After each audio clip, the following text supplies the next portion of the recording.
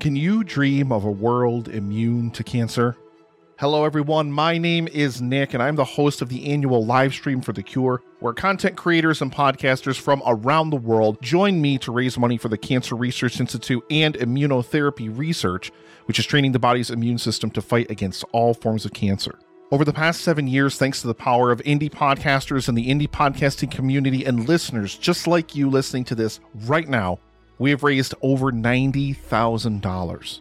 And as I record this now, the 8th annual live stream for The Cure is barreling down upon us really quickly in just about 2 weeks. So join us please from May 29th through June 1st for 48 hours of amazing content from people all over the world and help us fight for a world immune to cancer. I'll now return you to your regularly scheduled programming. Thank you so much. And together, we can make a difference.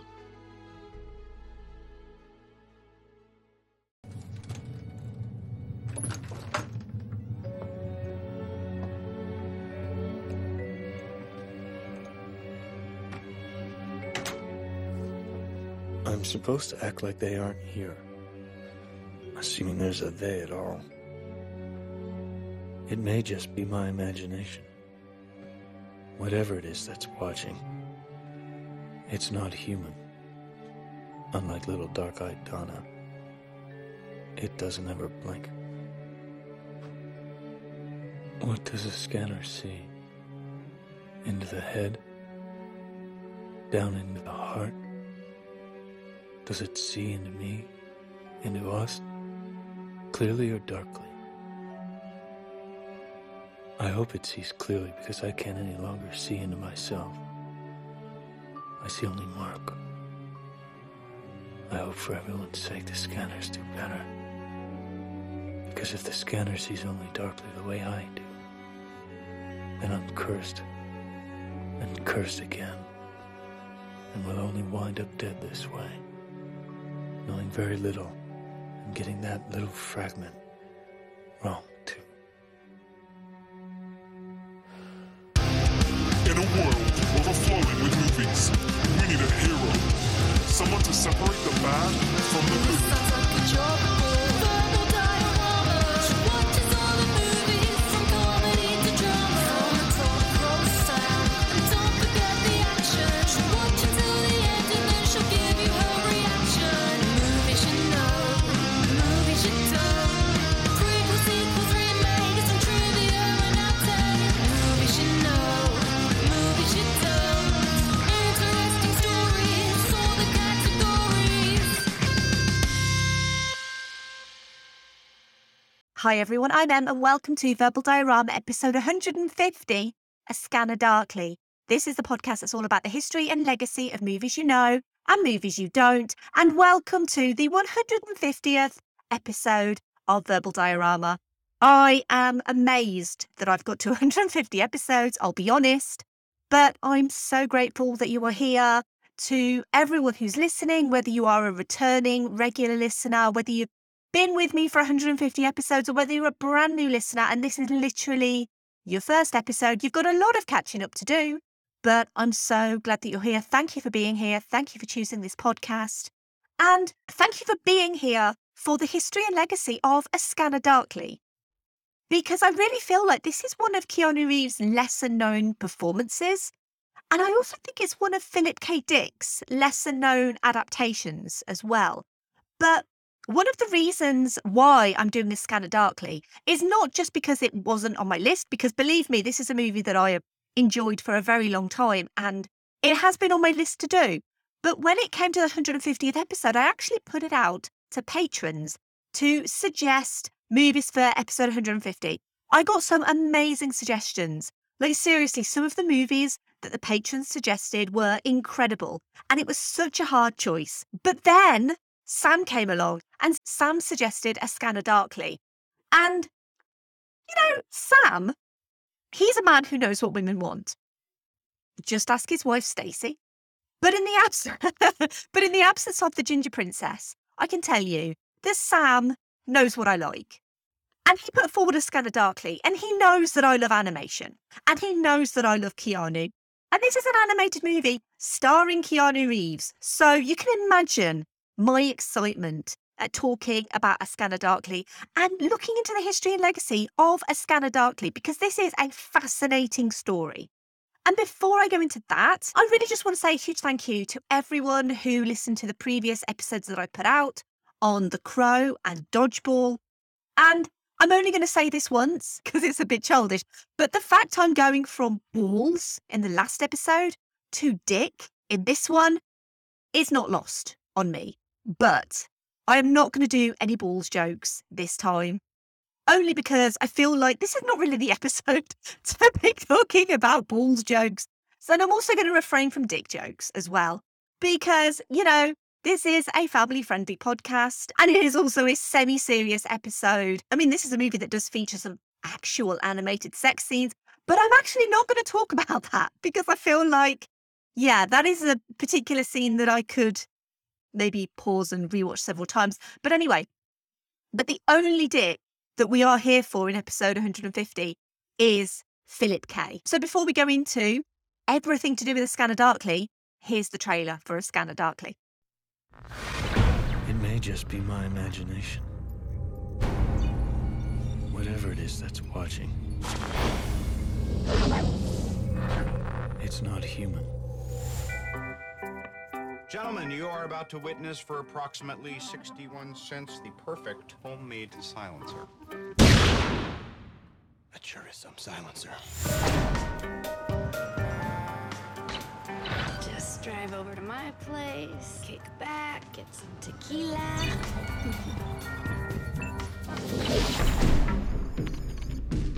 They're in my hair, on my skin. They're all over the place. This is a world getting progressively worse. Can we not agree on that? What's on the dessert menu? Damage has taken place to the normally dominant left hemisphere, and the right hemisphere is attempting to compensate. Two hemispheres of my brain are competing? Yes. I could be murdered. How did I get here? I tip my hat to any entity that could bring so much integrity to evil. What if they come in through the back door or the bathroom window like that infamous Beatles song? Just sacrifice someone without them ever knowing it. What does a scanner see? Into the head? Into the heart?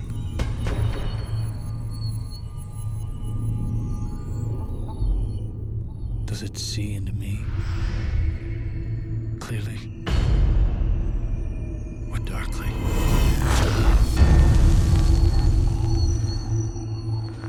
This is awe-inspiring stuff.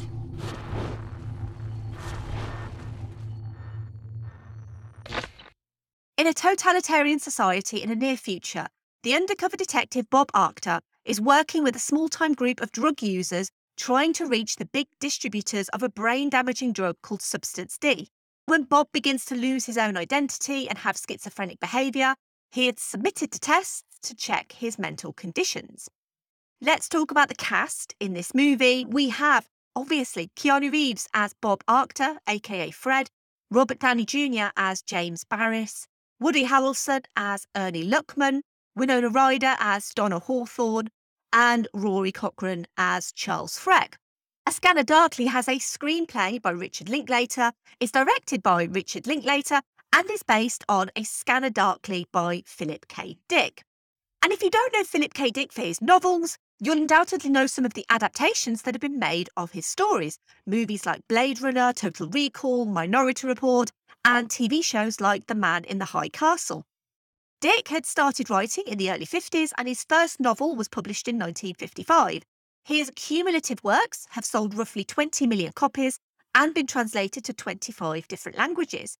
A Scanner Darkly, never been out of print in its 27-year existence, and is also one of the 3 top-selling Dick novels, would be published towards the end of his career in 1977, but it was a novel with a long gestation period. It's also semi-autobiographical and based on Dick's experiences in the early 70s, experimenting with and then becoming hooked on amphetamines. After his 4th wife left him in early 1970, he opened up his home to drug addicts and vagrants, basically anyone who wanted to live there. As a result, he stopped writing and became addicted to drugs, and it's not rocket science to see where the semi-autobiographical parts of A Scanner Darkly might be coming from. 2 years passed and Dick left his home to deliver a speech in Canada, and while he was gone, his house was allegedly burgled. And afterwards, he attempted suicide. After a period of psychosis, he became insistent on recovery from his amphetamine addiction and became a participant in XKLA, itself an experimental drug rehabilitation centre. It was at XKLA that he thought of the idea that a rehab clinic could actually be the ones secretly harvesting and dealing the very drugs that they're claiming to get people off. A supply and demand situation, you might say. He became completely clean and sober by February 1973 and developed a first draft of what would become A Scanner Darkly in March. A few months later, his fifth wife, Tessa, would give birth to their first child together, and so A Scanner Darkly was put on hold, and instead he finished Flow My Tears, The Policeman Said, released in 1974, and from it received the prestigious John W. Campbell Award. Like any works of an autobiographical or semi-autobiographical nature, Dick found it torturous to write A Scanner Darkly in parts. His wife Tessa would often assist him, and together they would write and rewrite it over 3 years. Because of her contributions, Dick wrote up a contract giving Tessa Dick half the rights and half of the income derived from A Scanner Darkly. The book was optioned by Ballantine Books' SF division, and it was the head of the division, Judy Lynn Del Rey, who suggested changing the timeline from the 70s, where it was currently set, to the 90s to make it more science fiction, showing a future dystopian drug-addicted society. Del Rey also emphasised the more science fiction elements like the scramble suits. Philip K. Dick would die following 2 strokes in 1982. The only film adaptation of his books that he ever saw was an early release version of Blade Runner, based of course on his novel Do Androids Dream of Electric Sheep, but he would die 4 months before that film's general release. In 2001, Richard Linklater would make an ambitious experimental animated movie called Waking Life, which was entirely digitally rotoscoped.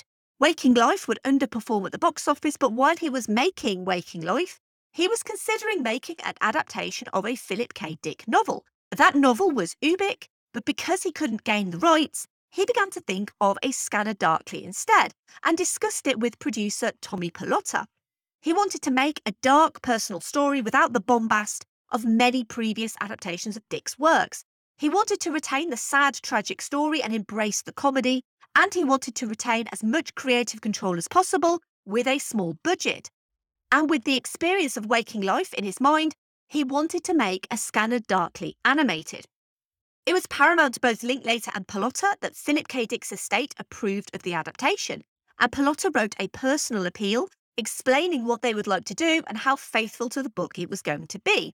Owning and operating their father's trust were Laura Leslie and Isa Hackett, Philip K. Dick's daughters, who weren't keen on a, in inverted commas, cartoon version. Their words, not mine. Leslie and Hackett were very hands-on and proactive with adaptations of their father's works, following high-profile recent adaptations of Minority Report and Paycheck. They met with Linklater and were pleased that he intended to treat one of their father's most personal stories with respect and not gloss over the drug aspects and pitfalls of substance abuse. Someone who knew a lot about substance abuse and how that could affect your life was Robert Downey Jr. Nowadays, of course, he's the biggest star in the MCU and one of the biggest stars in the world. But back in the early 2000s, he was in recovery from drug addiction. After a few supporting roles in the early 2000s, he was cast as the lead in the excellent Kiss Kiss Bang Bang, directorial debut of the excellent Shane Black, who I've talked about in this podcast many, many times in the past. There's so many Shane Black episodes. He read the script of A Scanner Darkly and thought it was one of the strangest scripts he'd ever read. He was immediately drawn to the flamboyant Barris, and arguably, it's one of the best things in the whole movie. And this is a movie with Keanu Reeves in, guys. I love Robert Downey Jr. in this movie. He would actually write his lines on post-it notes. And because the background of scenes didn't really matter because it was all going to be animated, they were actually all over the place in the live action footage. But I can't do episode 150 or talk about A Scanner Darkly without talking about the man, the myth, the legend, Rory Cochrane. Sorry, Rory. I actually mean Keanu, of course. Richard Linklater wanted Keanu immediately for the dual role of Bob Arctor and Fred because he wanted someone who the audience could immediately warm to. but he wasn't sure that Reeves would want to do another science fiction movie so soon after the Matrix sequels. But Keanu was fascinated by the dual roles, the complexity of taking on such an ambitious project, and the fact that it was a faithful adaptation. Plus, it meant reuniting with Winona Ryder. They'd last worked together on Bram Stoker's Dracula in 1992. That's episode 118 of this podcast. And Ryder also had personal connections to this story, with her godfather Timothy Leary being friends with Philip K. Dick, as well as her father also being involved in the same social circles. To keep costs down for this movie, and cost is something that I'm going to go into in this movie because there were a lot of financial issues with this movie, but both Keanu Reeves and Winona Ryder agreed to be paid SAG scale rates, which equated to $72,000 each, plus a portion of any profits. The script was fine-tuned during a 2-week rehearsal period, and filming took place in Austin, Texas. They'd found a reasonably run-down house to use as Bob's house, and the previous tenants had actually left it in such a state that the production didn't actually have to do much to make it look like it was run down. 6 weeks of live-action filming commenced on the 17th of May 2004, and it was a mostly uneventful affair with a relaxed atmosphere. And because of this, sometimes the actors forgot they were actually going to be animated. There was little emphasis on this movie on things like lighting and makeup, because everyone and everything was going to be animated over. And really, as a film about identity and the merging of identity, there's really no better way to portray this dichotomy than with rotoscoped animation, itself consisting of two identities, the live action film underneath and the animation placed on top. So let's talk about the rotoscoped animation and also the myriad of problems that this movie actually had. Because I've talked about rotoscoping before. It was something that Disney did, and in its basic form, it's taking the live action film and tracing over it frame by frame. Disney animators used this to make human or anthropomorphic characters move realistically, used it for characters like Snow White, Cinderella, and Sleeping Beauty, all the way through to more modern characters like Ariel in The Little Mermaid. It was a technique not unique to Disney. It was invented in 1915 and was used by a multitude of animation studios, as well as in music videos as well. Like a-ha's Take On Me is a great example of how they used rotoscope animation. And that's a great music video. That's genuinely one of the greatest music videos of all time. Animator and computer scientist Bob Sabiston developed a computer-assisted interpolated rotoscoping process that he named Rotoshop in 1997. It was originally developed for an animation contest, and in 1999 he developed a short called Snack and Drink with producer Tommy Pilotta. Yep, the same guy that I mentioned before. Snack and Drink won several festival awards, and he would also go on to work with Pilotta and Richard Linklater on Waking Life. As Rotoshop was proprietary software and completely owned and solely developed by Sabiston, when he was hired as head of animation in 2004 to work on A Scanner Darkly, not only did he have to modify the software substantially for use on A Scanner Darkly, he also had to train up 30 animators, not all of whom had filmmaking experience, to help animate the movie. I'm going to put a pin in that and come back to it in a little bit. So the movie was filmed as of the summer of 2004, and it had a release date scheduled for September 2005, with animation starting in October 2004. That would give it about a year of post-production. And while Linklater was confident about the live-action filming, he was less confident about the animation portion, and so left this in the capable hands of Bob Sabiston, the head of animation. The core design of the animation was based on designs by Patrick Thornton to make it look like a living, breathing comic book with 3D compositing by Randy Cole. Richard Linklater went off to make Bad News Bears, and local animators were hired to work on the interpolated rotoscoping of A Scanner Darkly. And this is where the story starts to skew off a little bit, because all these animators needed training, they had differing levels of animation experience, and the only person who could really train them on this software was Bob Sabiston. Sabiston himself, despite being the head of animation, wasn't privy to any financial or scheduling meetings and was totally out of the loop and had no input into how long this movie might take to make. 2 months passed, and Linklater and head of Warner Independent Pictures, Mark Gill, wanted an update on how it was going. But while some of the shots had been done, other animators were still being trained, and it wasn't keeping up to the schedule they had. To play catch-up, the animators worked 18-hour days, over weekends, over Christmas and New Year, but even that didn't help. And 6 months into the process, Sabiston and his team requested an extension to the animation schedule as well as an increase of the animation budget. They ended up staging a walkout in protest.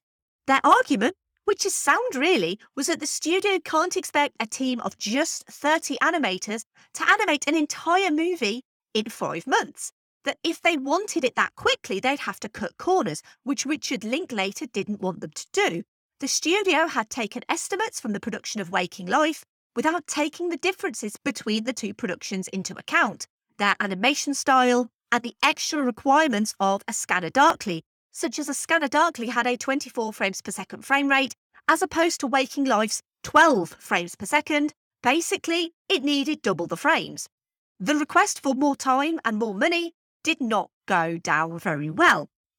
It went as badly as it could have gone. While Sabiston and his team were away from the office, Tommy Pallotta changed the locks, seized equipment, and the entire team was replaced, ending the collaboration on both sides rather bitterly. It's worth noting that Bob Sabiston went on to found his own production company, Flat Black Films, and so his career never faltered despite this setback. But in an interview with The Dissolve, Sabiston reminisced rather graciously about the process, what happened, and how he felt about being forced to be removed from A Scanner Darkly, and his 4-core senior team of Patrick Thornton, Randy Cole, Katie O'Connor, and Jennifer Drummond only receiving an additional animation buy credit despite their 6 months of hard work. As per the terms of his contract, Sabiston tried to get them to stop using his software, and Warner Independent threatened to sue him. In the end, a begrudging agreement was made that they could finish the movie with his software, but without him. Sabiston ended up receiving the full amount that he would have been paid had he completed the work, but he had to plead with Linklater to include his team in the credits. One of the key features of Sabiston and his team's work was the scramble suit. Originally featured more prominently in the book, it's reduced in the movie due to the issues with the original animation team being fired. Originally described by Dick as 1.5 million physiognomic fraction representations of various people, every conceivable eye colour, hair colour, shape and type of nose, formation of teeth, configuration of facial bone structure projected at any nanosecond, and then switched to the next. Linklater wanted the movie version to be clearer, to show visible face portions, which would hold for several frames before changing. Keanu Reeves was still acting out the scramble suit portions, and then multiple different images were laid over the top of him. And this is why for some of the later scenes with the medical professionals, it's the character of Bob rather than the scramble suit. It was intended to have him in the suit during these medical examinations. However, they simply ran out of time to do it. Ironically, it cost the studio the same amount to replace the animation team than it would have done to retain the team they had. The new animation team was headed by Jason Archer and Paul Beck. Archer and Beck had previously also worked on Waking Life, and they and their team of 25 animators finished the remaining work in 4 months. Tommy Pallotta became much more involved in the day-to-day animation work, ensuring strict deadlines and style standards for the movie's visuals, a bit like when you have standards for your company's promotional material. Linklater mostly stayed away during this period, finding it painful to watch due to the process taking longer than expected. A Scanner Darkly was already unprecedented in its style and scope, and was now unprecedented in the budgetary and time constraints it needed to deliver those in. And very much like the previous episode on Dodgeball, this type of adult-orientated animated film was unproven territory. There was no previously successful formula to base A Scanner Darkly on. Philip K. Dick's adaptations mostly always did well, and I think we're all guilty of forgetting that Blade Runner was a bit of a grower, but it's now seen as one of the greatest sci-fi movies of all time. I actually preferred the sequel, if I'm being honest, but I digress, and let's put a pin in that and talk about it in a future episode. But basically what I'm saying is animation aimed at adults was more of a risk because, as I've said before countless times, it's a medium often and erroneously attributed to being just for children. And because of this and other reasons, A Scanner Darkly was misunderstood and also miscalculated on its release. A test screening was scheduled for December 2005, and the movie was still not completely finished. It would be an editing trick to cut the final scene and blend the two endings with a cinematic dissolve, which would provide the compromise needed to get the movie finished. The screening went well and garnered positive reviews, but the revised release date of 31st of March 2006 was right around the corner. Last-minute adjustments were given to Downey's facial expressions, And by January the 9th, it was decided there was no real time for a marketing push due to the delays and extra time needed to fine-tune the movie's look. The release date was pushed back again to 7th of July 2006, which helped with the marketing side, but pitted the movie against some of the biggest films of 2006, which is something I'm going to come to in a little bit. The movie ends with an abridged version of the afterword of the novel, in which Dick lists the people he knew who have suffered irreparable physical and or mental damage from substance abuse, including himself as a victim of permanent pancreatic damage, simply credited as Phil. Let's segue rather ungraciously from Phil to Bob, or should I say Keanu, because I want to go into the obligatory Keanu reference of this episode. And oh no, how am I going to link this movie to Keanu Reeves? I cannot possibly think of any way to link it. I guess I will just have to give up. I mean, Keanu's in this movie, so yeah, it's kind of easy to link him. I haven't actually featured a Keanu Reeves movie in a while, so yeah, this is super easy. He plays Bob Arctor in this movie, and he's really good in this movie. I think Keanu as an actor is given the short straw a lot of the time. I think a lot of people think that he's a bad actor, but I think he's perfectly suited to something like this because the role of Bob Arctor isn't supposed to be some sort of out there bombastic person. You know, he's supposed to be like quite mellow and obviously quite paranoid and under the substance of drugs. And I think Keanu plays this role pretty perfectly, I have to say. So that is the obligatory Keanu reference. That is how I'm going to link this movie to Keanu Reeves. So I mentioned that most of the filming of the movie took place in Austin, and also that extends to the music as well. So the music was recorded in the Austin home of composer Graham Reynolds. The composition and recording process took over 18 months because the animation portion of the movie was so time-consuming, and the music consisted of mostly acoustic instruments which were made to sound more synthesized. And the early test screening that I mentioned, because it didn't have any of Reynolds' music in it, actually consisted of all Radiohead tracks, which honestly, pretty perfect to have Radiohead in this movie. So let's talk about the release of A Scanner Darkly. It was released on the 7th of July 2006. It was released the same week as Pirates of the Caribbean, Dead Man's Chest. So that's the first reason why this movie probably didn't do so well. It also would only open in 17 cinemas, initially in the US. And so when it came to its first week, it opened in a very lowly 18th place. So in its second week, it jumped 8 places to 10th because it opened in more cinemas, but it was still lagging behind other recent releases. Recent releases at the time that were in the top 5 included Superman Returns, previous episode 90, The Devil Wears Prada, and also Pixar's Cars.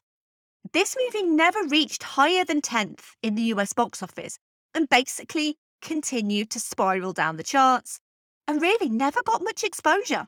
So when it comes to the financials of this movie, this was a more expensive movie than they wanted. And A Scanner Darkly would end up grossing $5.5 million in the US and $2.2 million internationally for a worldwide gross of $7.7 million. That is $1 million less than its budget of $8.7 million.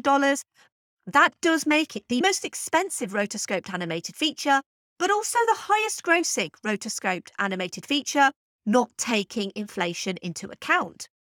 And critics were generally favourable on A Scanner Darkly with a 68% on Rotten Tomatoes, and generally praising it for its visuals and its faithfulness to Dick's original story.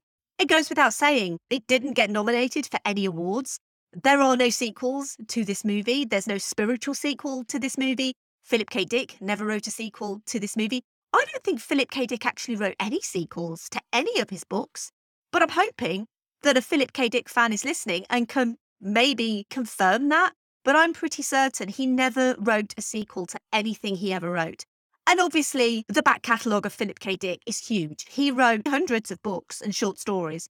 So there's a lot of Philip K. Dick stuff out there. But when it came to A Scanner Darkly, this was very much a single entity. There was never going to be anything after it. And really, there's nothing like it either. You could argue that Waking Life is kind of similar. I've actually not seen Waking Life. I've seen bits of it. but I've not seen it in its entirety. That was obviously very much the precursor to this movie. But other than that, there's nothing else really like this movie. And again, one of the reasons why it seemed like such a perfect episode of 150. This movie feels so unique in pretty much every aspect. Let's move over to social media thoughts. So I like to ask on Patreon, on Twitter, Instagram, and Facebook what people think. And as always, I'm going to start with the patrons of this podcast. I'm going to start with perennial commenter Andy, of course. And Andy says, A Scanner Darkly has all the hallmarks of a Verbal Diorama favourite, hand-drawn animation and Keanu Reeves. Not sure on M's thoughts of Richard Linklater. Honestly, I haven't seen it, but I really could miss commenting on episode 150. Congratulations. Well, thank you, Andy. I really do think that you should watch this movie because I'd be really interested on your thoughts on this movie. My thoughts on Richard Linklater, to be honest, I've not seen a lot of his stuff. This is probably the one movie of his that I've seen more than anything else, apart from maybe School of Rock. Love School of Rock. But, well, thank you for commenting and thank you for your congratulations. And obviously, you should listen to Andy's podcast. It is called Geek Salad. It is the one-stop shop for everything geek in your life, whether that's movies, music, TV shows, games, literally anything. I'll put some information about Geek Salad in the show notes. Please have a listen.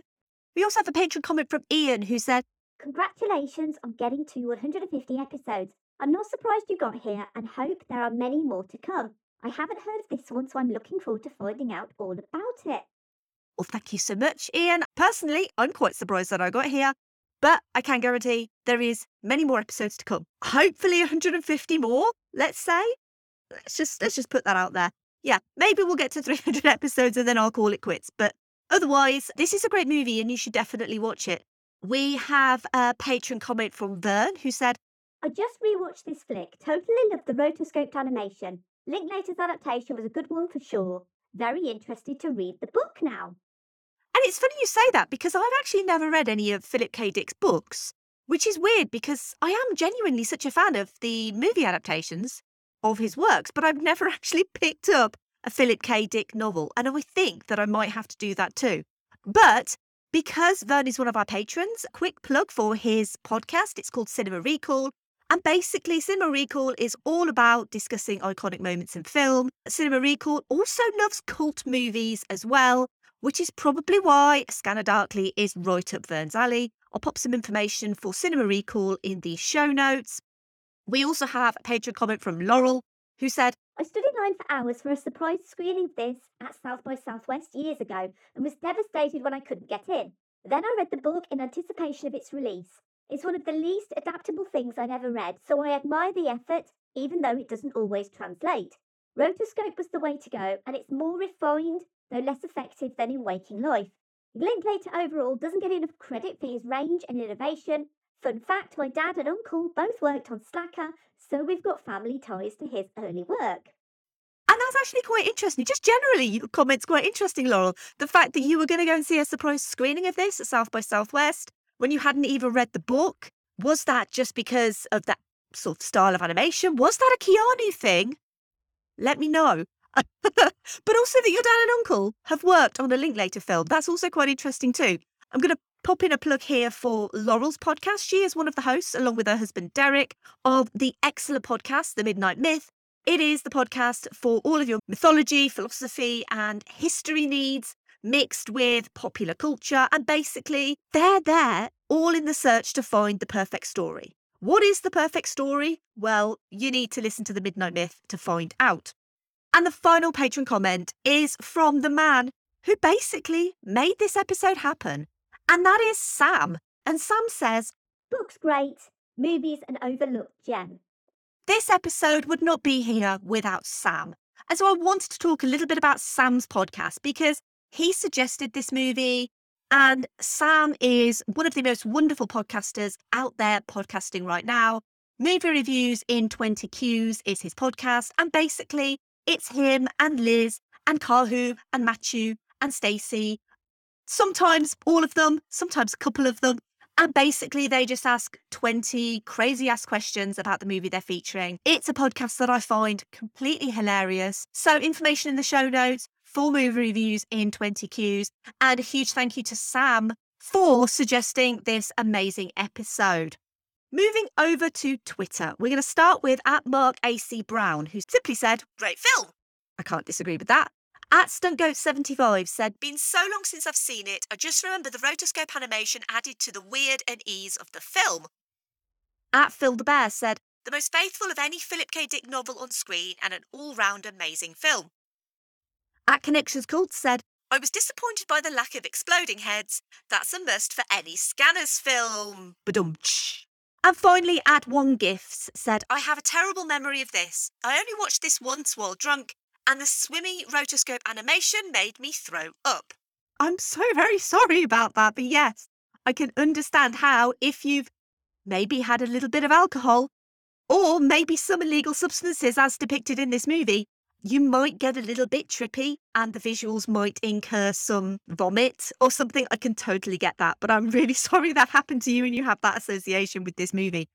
No comments over on Instagram or Facebook this time, but a huge thank you to everyone who commented on A Scanner Darkly, who said congratulations for the 150th episode, and basically, thank you for being awesome for 150 episodes. It feels like, as a society, we're only getting more and more paranoid. While this movie didn't necessarily resonate with audiences in 2006, it feels like it kind of does today. The more our lives are watched and assessed with cameras everywhere, with our lives and lifestyles running 24 hours a day, 7 days a week, with the convenience of our lives and a constant sense of unease in the people who are in power. I didn't actually know this story was semi-autobiographical. And honestly, I think making this animated was not only a stylistic work of genius, as I mentioned, to highlight the loss of identity and show multiple facets of identity, but also to make this a wholly unique experience, which it wouldn't have if it were live action. It would just melt into the myriad of other live action adaptations of Philip K. Dick.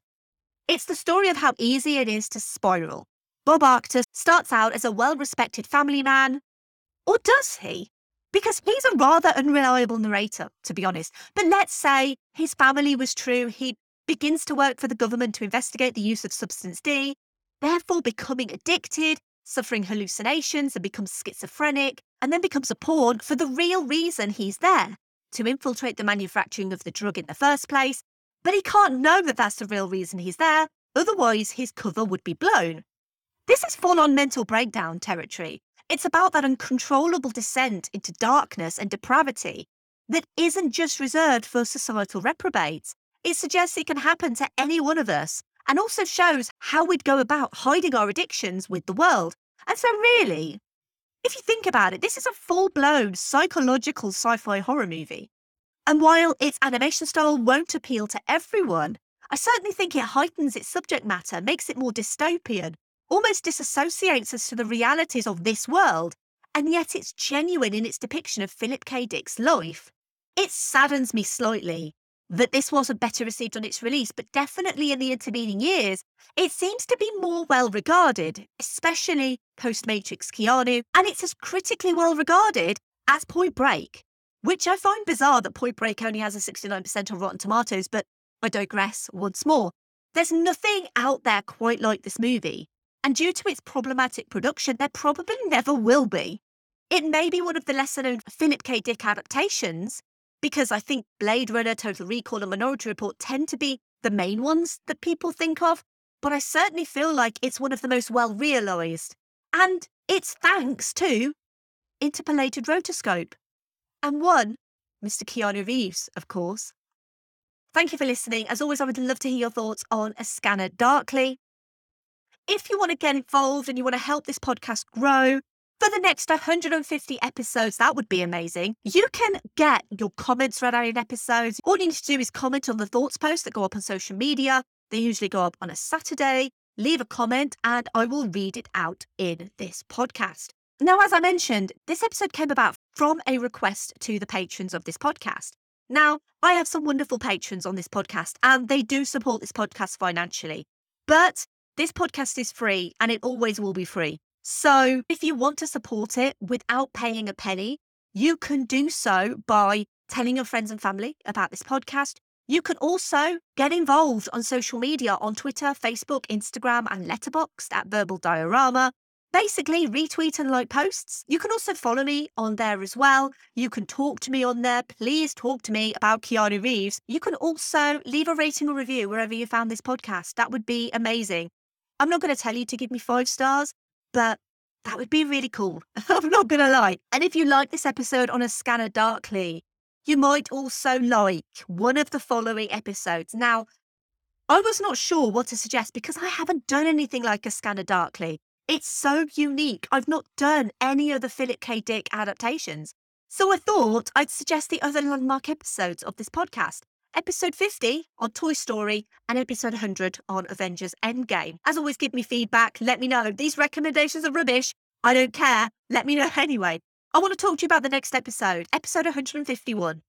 And I'm actually going to be starting a new mini-series called Heroes Through the Decades. And that is basically what it says on the tin. I'm talking about heroes, and I'm going to be talking about a different movie each decade. And I'm starting in the 1960s with probably not the typical cinematic hero that you'd probably immediately go to, but a hero all the same. Someone steeped in rich Greek mythology. We're going to be going to 1963 and the adaptation of the famous mythological story Jason and the Golden Fleece. I am, of course, talking about Jason and the Argonauts with those masterful Ray Harryhausen stop-motion monsters. I'm so excited to talk about this. This movie was a childhood favourite of mine, along with movies like Sinbad and the Eye of the Tiger and Clash of the Titans. And I chose Jason as the typical cinematic hero.